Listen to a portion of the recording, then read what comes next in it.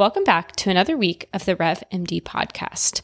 This week, we're going to talk all about billing an E&M code with an annual or preventative code, so you can really kind of wrap your head around when is it appropriate to add that E&M with a 25 modifier, when should you just stick with the annual or preventative code, and how do you truly operationalize this within your practice so you don't have patients calling who are upset and trying to figure out why they have extra charges on their bill or extra copays or deductibles that they were not expecting. Now, as you guys know, my name is Heather. We have a full service medical billing and coding company called National Revenue Consulting. You can head over and check us out on our website, www.nationalrevenueconsulting.com, or shoot us an email at info@nationalrevenueconsulting.com. We also have a Facebook group called RevMD, so head on over there if you are looking for extra tips.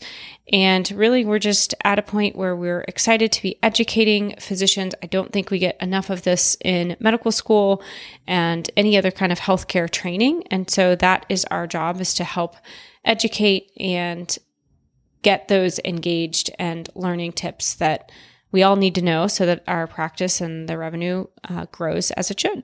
So if you're new to the RevMD podcast, please feel free to share us with other individuals. As always, our advice is for educational purposes only. And if you have specific questions, make sure you get those over to your billing, compliance, or legal team members, depending on the question. Now, all right, let's get to the topic. Whether you are family practice, internal med, or even OBGYN, it is common to have a routine preventative visit where a medical issue or problem may come up. And so, for example, you're finishing an annual wellness visit, and just as you're finishing up, the patient says, wait a minute, I have this rash, I have this lump, can you take a look at it? And obviously, if the issue is minor and you don't really evaluate it, then probably not going to qualify for an additional E&M code. However, if you do spend time doing a true evaluation and management where you're looking at something, you're ordering a test or prescribing, a medication, then that starts to get out of the scope for a wellness visit. And so, of course, as long as that is medically necessary, separately identifiable, and significant, then you can charge for that. Now, some of you may know that I pretty much just rattled off the definition of the modifier 25, and it's really the use and the definition of that modifier 25 on an E&M code that allows you to bill that alongside a wellness visit, again, when it's medically necessary, it's separately identifiable, and it's significant. So from a coding perspective, there is a very bright line between a preventative visit and a problem-oriented visit. And of course, one is going to be for promoting health and wellness, and then the other is going to be there to treat some sort of acute or chronic medical problem. And so we often hear several different questions that we'll go through today. So from our clients, one of them is, when can we bill for both of these visits? What is the difference between that preventative visit and when I can bill for that problem-focused visit? And how do you make sure you're not double counting time if you're using that to bill for a visit? And we'll talk about why it may not be the right thing to do to use time at all in those scenarios. And then how do you make sure your patients have a heads up, because they may end up with a higher out-of-pocket than they expect? So the good news is I do think with the 2021 E&M coding changes, it does make it easier to kind of draw some lines between these. So first, I'll kind of share, what is a preventative visit, right? So preventative visits, those CPT codes between 99381, 99397 are for typically those patients covered by a commercial insurance or Medicaid or some Medicare Advantage plans. And of course, patients love to see these visits because they're oftentimes not subject to a copay or deductible, and they're typically covered once per year. And these are your comprehensive preventative medicine evaluation and management services, which depends on the age and the gender, depending on, what those individuals will receive. Now, there are different codes for Medicare patients, and I'm not going to go over those in great detail. But really, the preventative visit is really to continue the health and wellness of that patient. Now, new coding guidelines also state that if a new or existing problem is assessed and managed at the time of those preventative visits, the physician should bill for those. But if it's an insignificant problem that does not require extra work, then it should not be billed for a visit. So if a patient comes in for a preventative visit and the clinician also looks at that rash that we talked about and notices that the blood pressure is elevated, of course, these observations alone are not going to be enough to bill for it. However, if you take a look at the rash, or if you do something with the blood pressure and you order additional tests or you prescribe a medication, then there is some level of medical decision-making that has occurred, such as prescribing a topical treatment or prescribing something for the high blood pressure. And so that in and of itself is going to qualify for an E&M visit, such as something between a 99202 and a 99215 that will be billed alongside that preventative visit with a modifier 25. Now, if you're thinking about this and going, well, how do I really know if it's one visit or the other? We can go over some examples of that. So, for example, say you have a patient, they're good health, they have really no chronic issues, maybe some stable chronic illnesses that really aren't addressed during this wellness visit. And the patient, pretty much needs maybe some prescription refills. Maybe the chronic illnesses are listed, but we're not really going into great detail about those. And the exam findings are normal. You really don't change any treatment. You don't, maybe you do some scheduled screenings, you refill some prescriptions, but nothing else really is addressed. Then that's really going to be the scenario where you're really only going to be billing a preventative or wellness code. Now, however, say the patient comes in, they have a rash, or say they have a lump on their breast, and you evaluate it. You order some, additional diagnostic testing, you discuss, findings, potentially create a treatment plan for any sort of, acute, uncomplicated visit or an active, stable problem, then that is going to qualify for an E&M code. And I'll just caution that in general, you're going to want to be careful that you don't use time to code that E&M code. And the reason is, say you spend 40 minutes with a patient, but 35 minutes is with regards to the annual visit, you can't count that time again for the E&M visit. So you can't double dip, for example. So it's important to recognize that if you are going to bill for an E&M, if you have evaluated and managed something, you, one, have to document it, right? We all know if it's not documented, it's not done. And two, you're going to want to use the NDM in order to classify which E&M code you should use. So I would highly recommend not using time in those scenarios.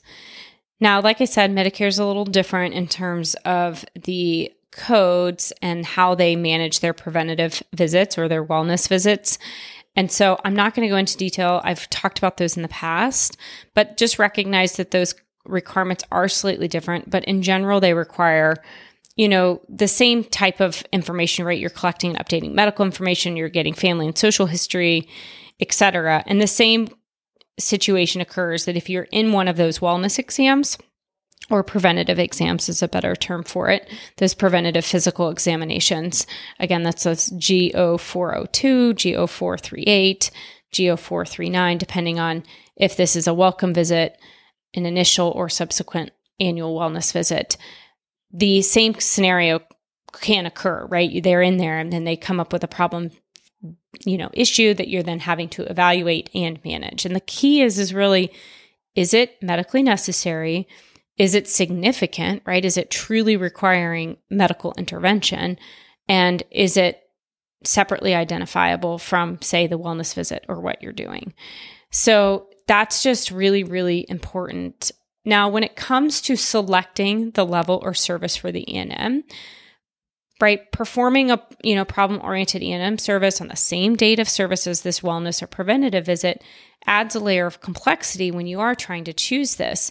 But I do think, like I said, it's a little bit easier now with the 2021 E&M rules, because when you're selecting a code using the new E&M guidelines, you basically are able to use those MDM tables to be able to classify whether or not this is a level 2 or a level 5. And it's not really all about this whole history and exam piece. That's not really what's being used to select the level of service. So this does make it a little bit easier. Again, I do caution using time just because you have to make sure you're only counting the time managing the problem, not the entire time managing the preventative or wellness visit. And so you do have to, if you are going to use time, really be careful that you've documented exactly how much time you've then spent on just the E&M portion, and you'll want to document that extremely well. So we can talk about a few examples, but hopefully this is starting to become a little bit more clear. So here's an example. We have a 50-year-old male. They're, an established patient in the office. They have a history of diabetes, maybe hyperlipidemia, and they're coming in for a wellness visit. And all the required components of the wellness visit are, done and completed. But then the patient asks for a refill of his diabetes medication. The physician asks the patient if he's taking his medication and, of course, following the recommendations from a diet and exercise perspective. And the physician also performs a focused physical exam, discusses medication management for the diabetes and hyperlipidemia, and then orders some maintenance lab. Obviously, the physician is going to be documenting any of these problems. They bill for the annual wellness visit, and then they add a 99214 because they addressed 2 stable chronic illnesses and then also performed prescription drug management. So then adding the 25 modifier on the 99214 plus the wellness code visit is appropriate. Now, this is a good example where, again, you're following that MDM table, talking about the 2 illnesses, the chronic illnesses that you're managing, and then you're actually prescribing medication. Now, what happens if, say, a similar patient had come in and they have chronic illnesses, and say you do evaluate and manage them, but you don't put anything in the chart? So say the patient has, abdominal pain, and while you do evaluation and management, you don't put any of that in the chart. Say you just put abdominal pain in the ICD-10s, but you don't actually have a section where you say what you evaluated and what you managed and truly what you did. What happens then? Well, it's just like, we all know, right? If you didn't document it, it's not been done. And so you can, you may get paid for it, right? Because you guys all know, just because we submit something in and they pay for it doesn't mean we've coded it correctly. Sometimes you'll get a flag where they'll say, I need more information, or I need you to submit the medical records.